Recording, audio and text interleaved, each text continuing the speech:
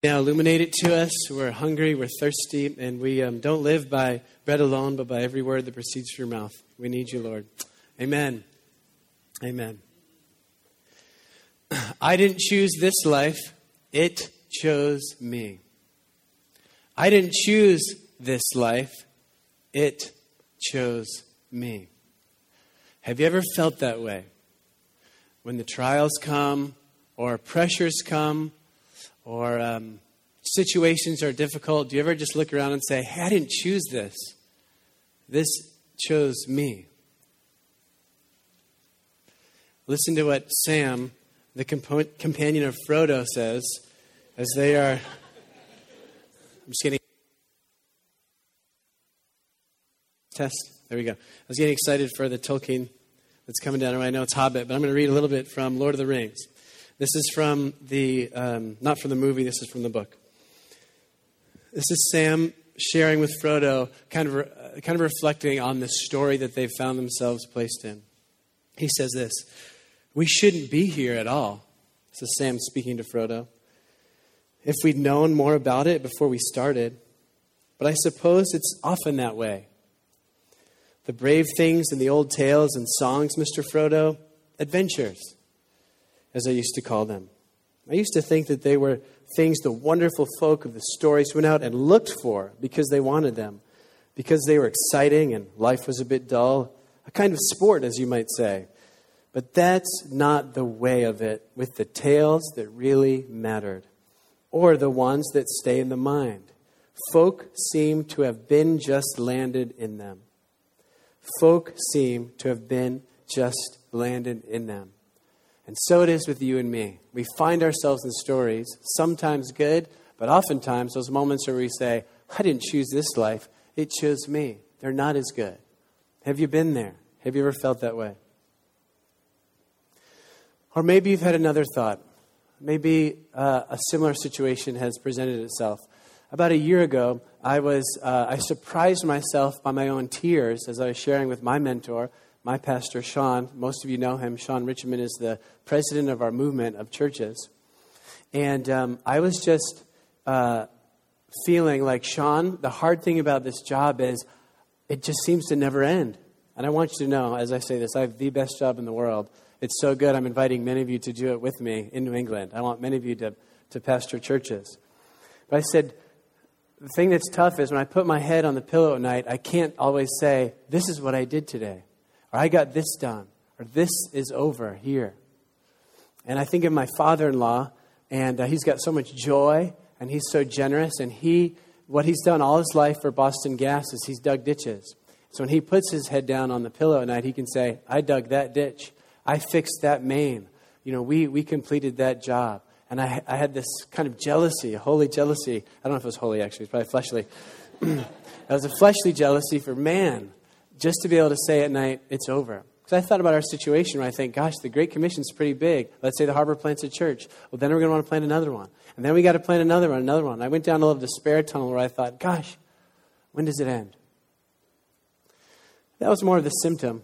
As I reflected on my conversation with Sean, what I realized more was, you know what? It's more a sense of not that it never ends, but that I wonder if I'm good enough for this. Have you been there? You wonder, am I good enough? I just realized I had tapped into a pervasive sense of, I'm not good enough for this task. I'm not good enough for that job. Or as I get before God, I just kind of a pervasive sense of, God, I'm not good enough for what you're calling me to do and be.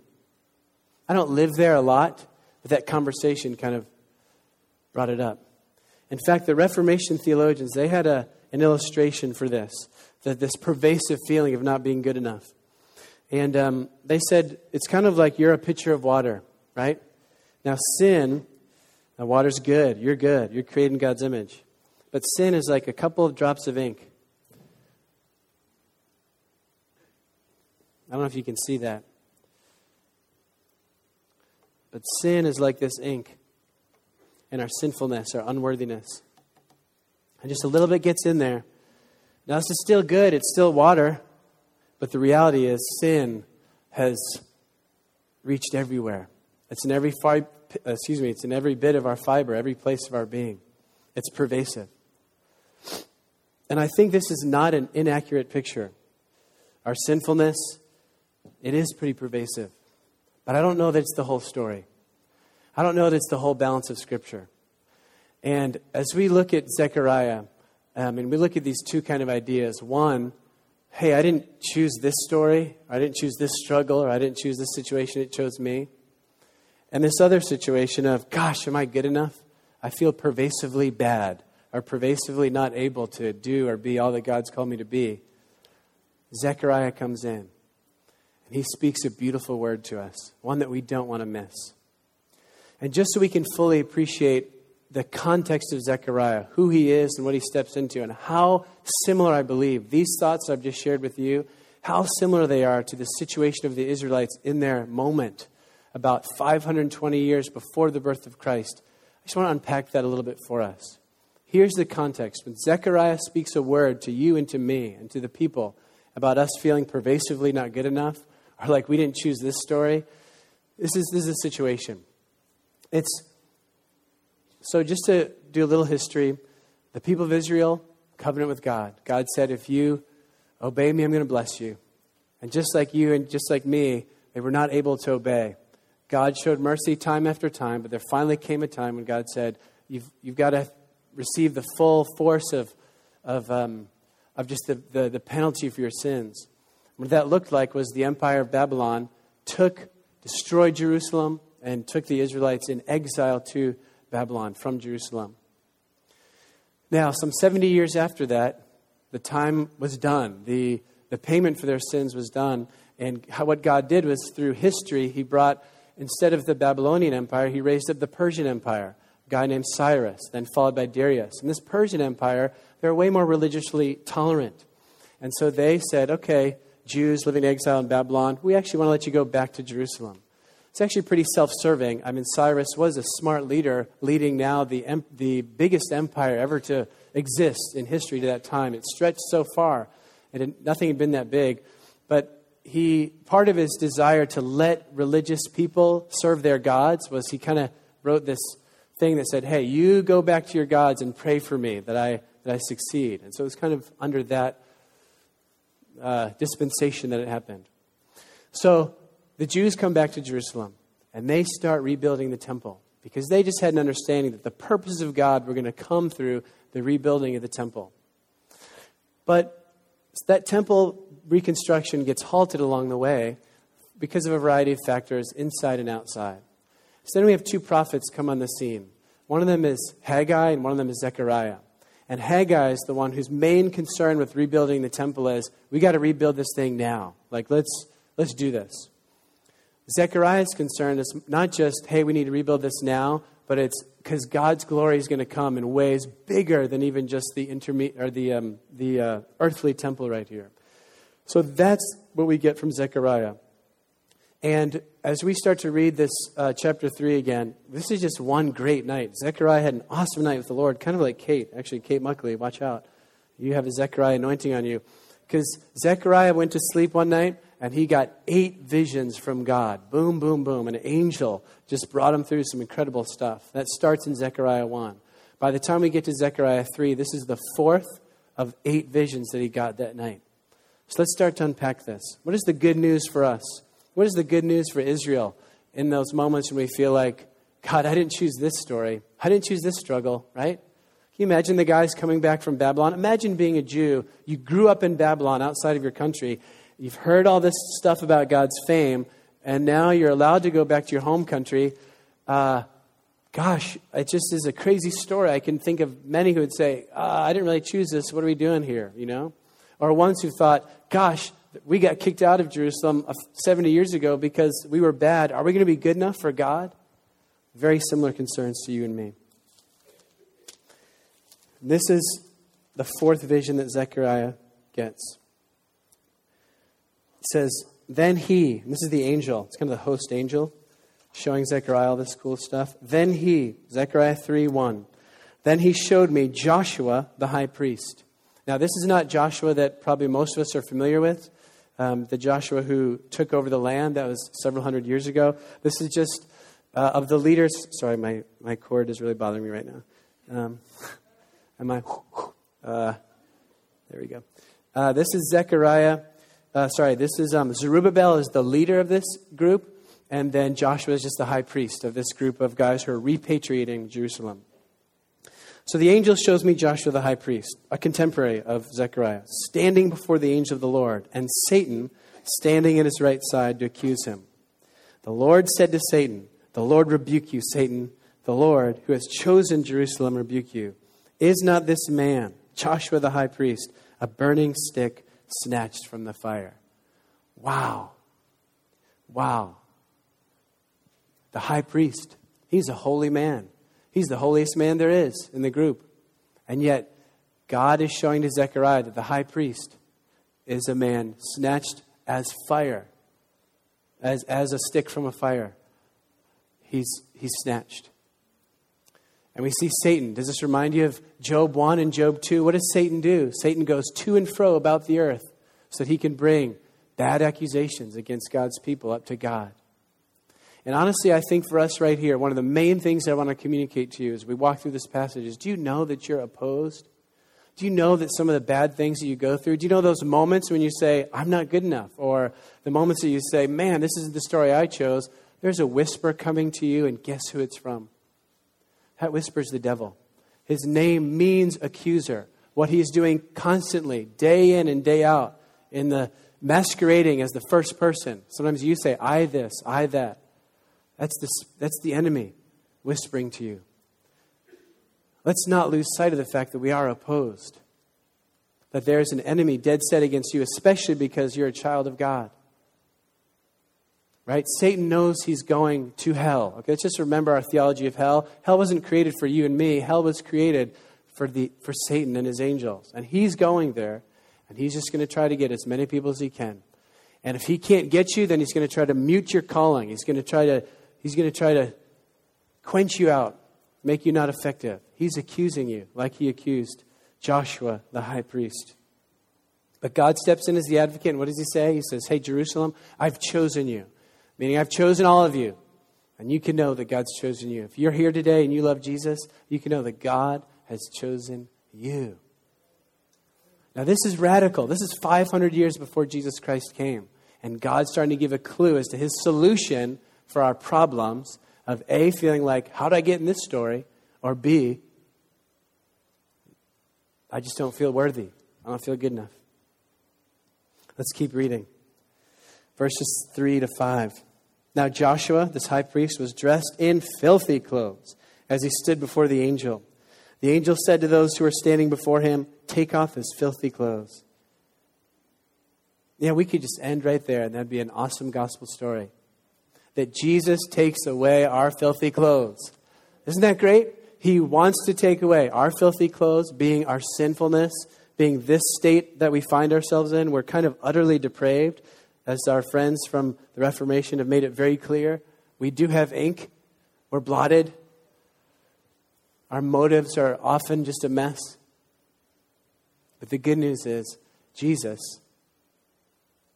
this is prophetically speaking of Jesus, wants to take away your filthy garments. Amen. Let's have communion. That's great. Should we stop there? Oh, it gets better. Hold on. It gets better. This is a good gospel we preach. Then he said to Joshua, see, I have taken away your sin, and, everyone say and I will put rich garments on you.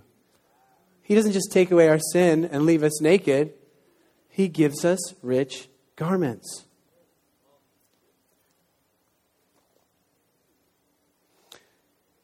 Then I said, this is now Zechariah kind of jumps in the vision here. Then I said, ooh, he gets excited. Whoa, let's put a clean turban on his head. So they put a clean turban on his head and clothed him while the angel of the Lord stood by. Now, why did Zechariah jump into this vision and start to mess with it a little bit? The high priest, if you can think of like the Pope or any of your historical churches, bishops get a hat. That turban, that mitre, is a symbol of the authority of the high priest. It's a symbol of his ability to minister before God. And so we hear in Zechariah saying, hey, make sure he's got a turban on his head. Make sure that he's got the mitre. He's saying, let him be restored to his full priestly duty. Isn't that wonderful? So what that means for you and for me is those moments when I kind of crawl on all fours into my quiet time saying, God, do you love me still? You know? I know that I'm clothed in the same authority that God has let me enter into his presence because God gives me that mitre. He gives me that turban. He allows me to be in his presence as Joshua the high priest was allowed to be in his presence as the high priest. He clothes us with the rich garments. In other words, he gives us the righteousness of Christ. You're not just zeroed out. When you come to Jesus, when we take communion today, we don't just get zeroed out and say, oh, thank God that I'm forgiven. But not only that, but a miracle of all miracles, the righteousness of God is imparted to you. Do you know that God calls us? He calls us not just that, we don't just have the righteousness of Christ, we are the righteousness of Jesus. No, we don't deserve that. We often don't act like it, but more and more we do. And more we are. Amen? So God gives you rich garments. And that's why Paul in his letters to the church is always saying, clothe yourselves with Christ. Put on Christ. I think he's got Zechariah 3 in mind, honestly. Remember, this is Old Testament. Some of you guys say, I don't like the Old. I say, you should read it. Because this is good, right? 520 years before Jesus shows up, we're getting this vision. God's giving us a clue what he wants to do with your heart and my heart. He wants to clean it. He wants to allow us to be in the Lord's presence. He wants to give us the righteousness of Christ. So that's why I say, the Lord's new clothes, they're good enough for me. Okay? The Lord's new clothes, what he gives me, they're good enough for me. I can stand in his presence, say, God, I'm loved. I'm enjoyed. You love me. The Lord's new clothes, they're good enough for me. Why don't you say that with me? The Lord's new clothes, they're good enough for me. You just received that today.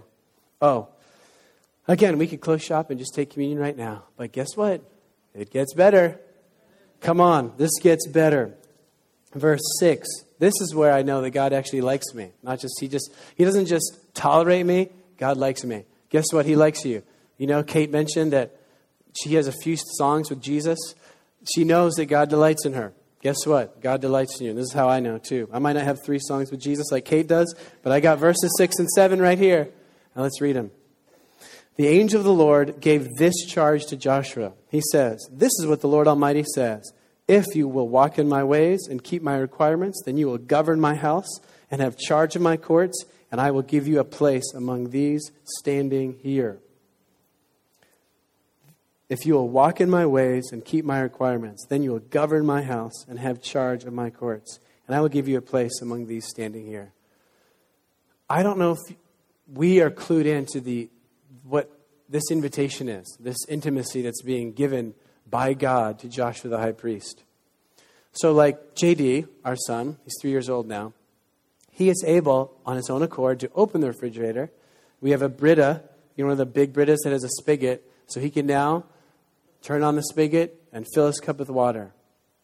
So I'll tell you, one of the things that gets him so fired up is if we have a guest at the house and I say, JD, can you go get so-and-so some water?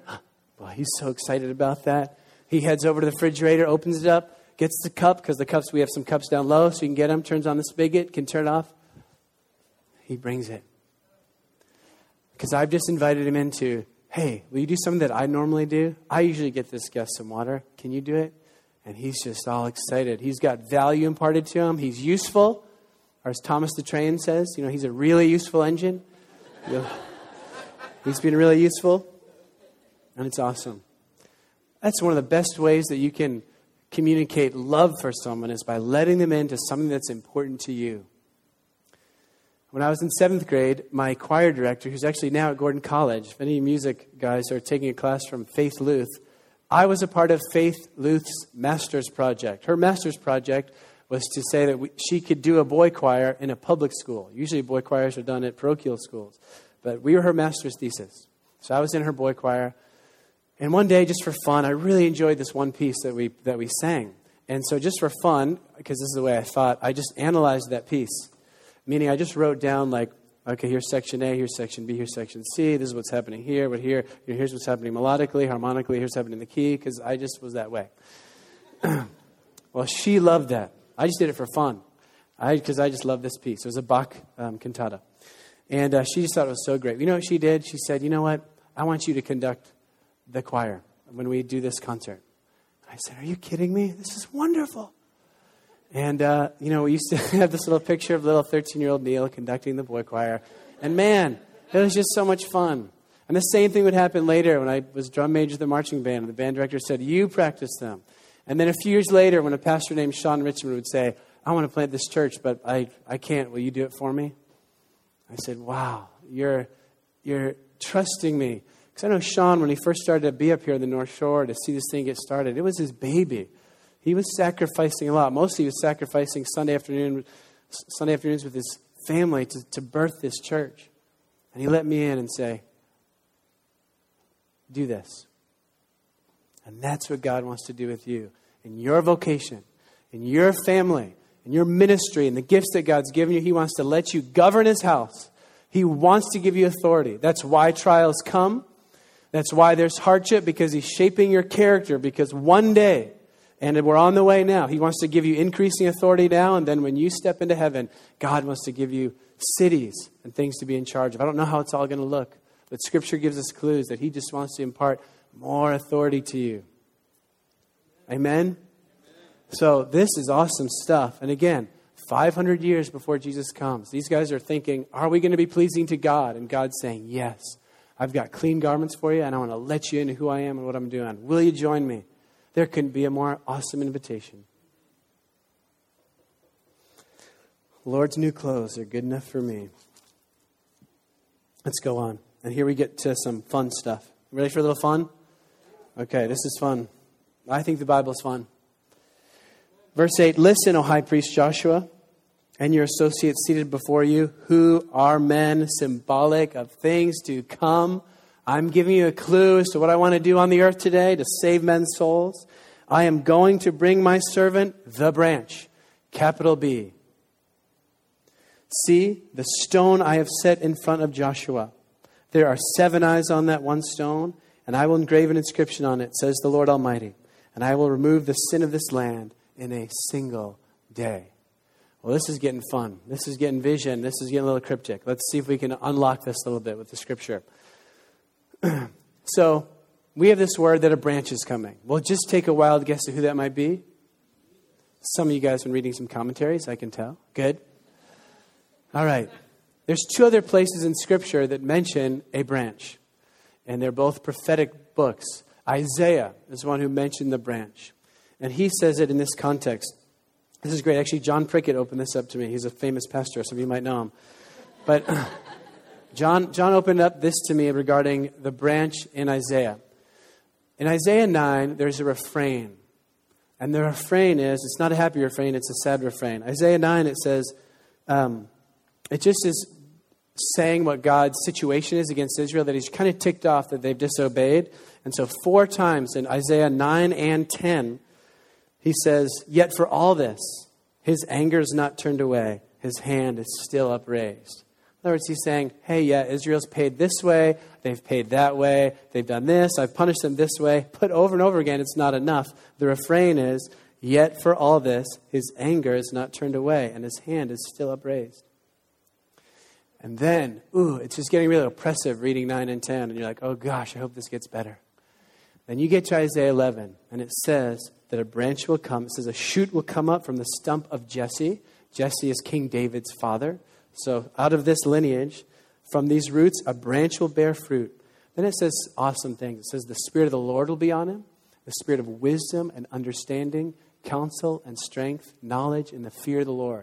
In other words, there's a 7-fold thing happening here. That when this branch comes, he'll have the Spirit of the Lord, the Spirit of wisdom and understanding, counsel, strength, knowledge, and the fear of the Lord. I don't know exactly what they all are, but it sounds exciting to me. Sounds good to me. And it's after the branch comes, and in Isaiah 12, where finally, like a big sigh of relief, it says, although the prophet Isaiah says, although you were very angry with me, your anger is turned away, and you've comforted me. In other words, this branch is going to be the very thing that takes away the wrath of God. And there's something kind of 7-fold about him that is wonderful. Now, the other place that we see branch is in Jeremiah. And I want to read from Jeremiah 23. It says this. The days are coming, declares the Lord, when I will raise up to David a righteous branch, capital B, a king who will reign wisely and do what is just and right in the land. In his days, Judah will be saved and Israel will live in safety. And this is the name by which he will be called, The Lord our righteousness. The Lord our righteousness. In other words, our righteousness, Isaiah says that our righteousness, yours and mine, is like filthy rags. Actually, he says something worse than that. I won't share what it is. I'll let you go to find the translation. All right? But our righteousness is like filthy rags. But he's saying that the name by which the branch will be called is the Lord our righteousness. In other words, your and our right standing before God is because of God himself. Now let's go back to Zechariah and look at this kind of mysterious thing he said. Verse 8 again. I am going to bring my servant the branch. Now see the stone I have set in front of Joshua. Or it's in front of the high priest I've set a stone. Who do you think this stone is? Someone's read some commentaries, I believe. Take a wild guess. He's famous. He's the Son of God. There we go. Okay. Thank you, all right? So, Psalm 118 says, the stone the builders have rejected has become the capstone. Jesus said that about himself, right? He said, the stone the builders have rejected has become the capstone. That's me, right? All the people rejected me, the religious leaders, but I am the capstone. I'm the key to this whole thing. Okay, what do we learn about this stone? There are 7 eyes or 7 facets on that stone. Interesting. Well, what did we just read in Isaiah 11? That God's going to raise up a branch, and there's going to be this 7-fold thing. The Spirit of the Lord, the Spirit of wisdom, understanding, counsel, strength, knowledge, and the fear of the Lord. Just give us a little clue. There's this awesome Jesus coming, Son of God. And it says, I will engrave an inscription on it, says the Lord Almighty. Now again, this is Hubacher right now. This is not a commentary. This is nothing else. But when I look at that and I think, what could that inscription be? I think back to Jeremiah 23, the other time that we learned that the branch was coming. And I think that inscription on that stone is, guess what? The Lord our righteousness. You can disagree. We'll find out in heaven. I could be wrong. When I think about this stone that's been placed before the high priest, I think that's Jesus. The 7 eyes, the 7 facets are the 7-fold Spirit of God that we see in Isaiah 11 and then is recapitulated actually in the book of Revelation. And what's that inscription on the stone? I think it's the Lord our righteousness, meaning God is our righteousness. I don't have to try to earn his favor anymore. It's his righteousness that makes me right with him. And isn't that great? I will remove the sin of this land in a single day. Well, gosh, when did that happen? Yeah, there was a day when the Son of God was murdered on a tree. But that's the day that all of your sins and all my sins. You know, there's more people on the planet today than there ever have been in the history of Earth. The 8 or so billion people on the planet, the population has never been greater. In all of the history up to now, we've not had this many people. But on the planet today are more people than have ever lived. And in that moment on Calvary, Jesus took all the sins, you and me, on that day. In a single day, he did it. And then I love this little epilogue verse here. In that day, each of you will invite his neighbor to sit under his vine and fig tree, declares the Lord Almighty. You know, some of you are pretty discouraged, specifically in how you relate to other people. And, you know, when we're insecure, we withdraw or we'll assign blame or falsely accuse others. We just have problems in our relationships often. But look at how this goes. When we get right with God, right, then we're able to be right with others. I know you probably don't have a vine sitting around or a fig tree, but the picture is there is that you, when you're right with God, when you've received this truth for yourself, that you have clean garments, and he's given you the turban, which means you can be in right relationship with God, and you can pray for others, even though your life isn't perfect, then right relationship happens with other people. Then there's peace and concord in your relationships. Your motives are clean. You're not a taker from other people, but you're a giver. You're inviting them into this, that, or the other. That's the good news. That's the gospel. The Lord's new clothes are good enough for me. Are they good enough for you? We're about to partake of communion. And as we do, I just invite you on these 2 ideas. The first idea of, hey, I didn't choose this story.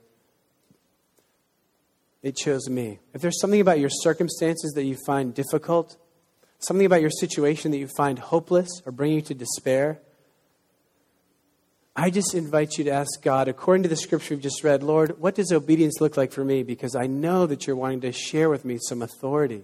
You're trying to increase my influence. So God, what does it look like for me to obey in this situation? Secondly, if you find yourself in your own thoughts, when you're just kind of chilling with yourself, you find that pervasive sense of, I'm not good enough. I'm not worthy enough. I don't belong, or that sort of thought. Please take heed to this word, which is, the vision is true. God gives you new garments. He gives you the turban. He has washed you. That's the good news. I want to read a quote from C.S. Lewis. It's an essay of his called The Weight of Glory on this very thing. He says, "It is written that we shall stand before him. We shall appear. We shall be inspected. The promise of glory is the promise almost incredible and only possible by the work of Christ, that that any of us who really chooses shall actually survive that examination. We shall find approval. We shall please God. To please God, to be a real ingredient in the divine happiness." Isn't that an awesome turn of phrase? You are a real ingredient in the happiness of God. You're not insignificant. But to be a real ingredient in the divine happiness, to be loved by God, not merely pitied, but delighted in, as an artist delights in her work, or a father in his son. It seems impossible, a weight or burden of glory which our thoughts can hardly sustain, but so it is. So it is. You're going to pass inspection because you're going to be wearing the righteousness of Christ. This is a miracle. Can we just think what the alternative would have been? I mean, there's moments, because I know especially we live in the church, we forget. The alternative is me and you stuck in our bondage and our darkness without any hope whatsoever. That really is the end of where we'd be headed. But Jesus interrupted. He interrupted. He came in. And I love Zechariah's little clue he gave 520 years before Jesus' arrival. This is how I'm going to do it. This is how I'm going to take care of that nagging feeling of unworthiness. That's how I'm going to take care of the fact that you're in a situation which is a mess. I'm going to redeem you. Amen? Amen. Let's prepare our hearts. The sign we have of this is communion. I'm going to invite you to walk with me through the communion liturgy together. Why don't you guys stand? And if you can direct your eyes to the screen, we'll be doing this liturgically. And I'll invite those who are serving communion to please come forward.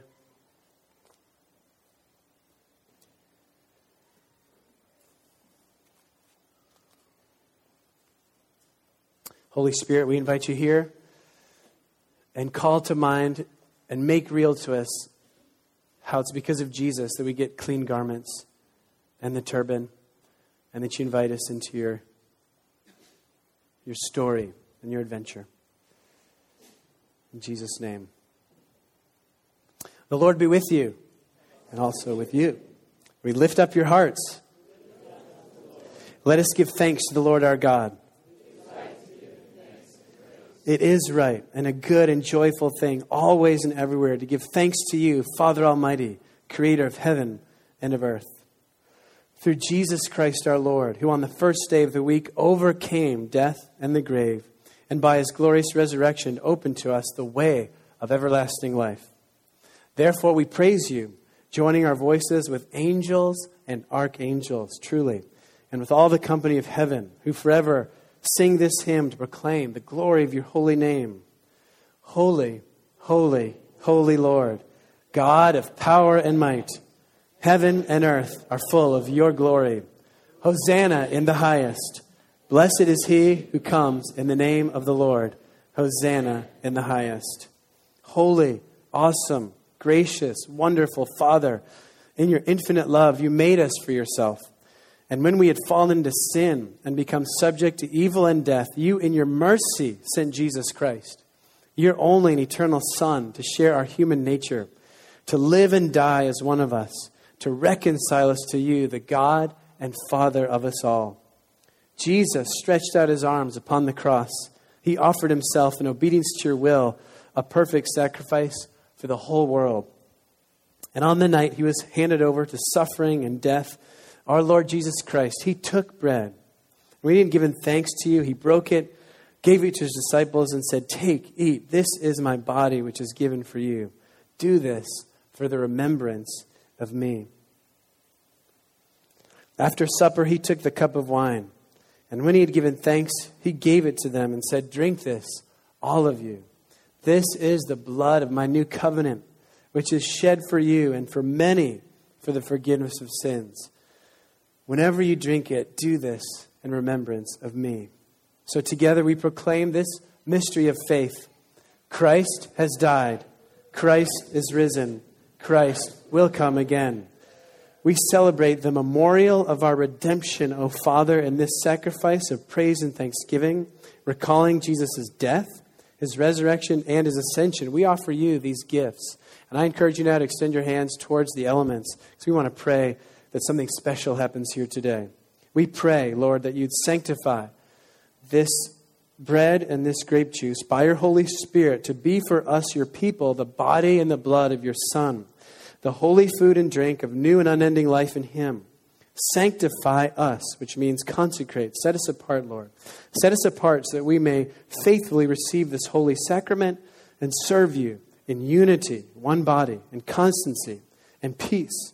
And at the last day, bring us with all your saints into the joy of your eternal kingdom. We're asking this through your Son, Jesus Christ, by him and with him and in him, in the unity of the Holy Spirit. All honor and glory is yours, Almighty Father, now and forever. Amen. And now as our Savior Christ has taught us, we are bold to pray.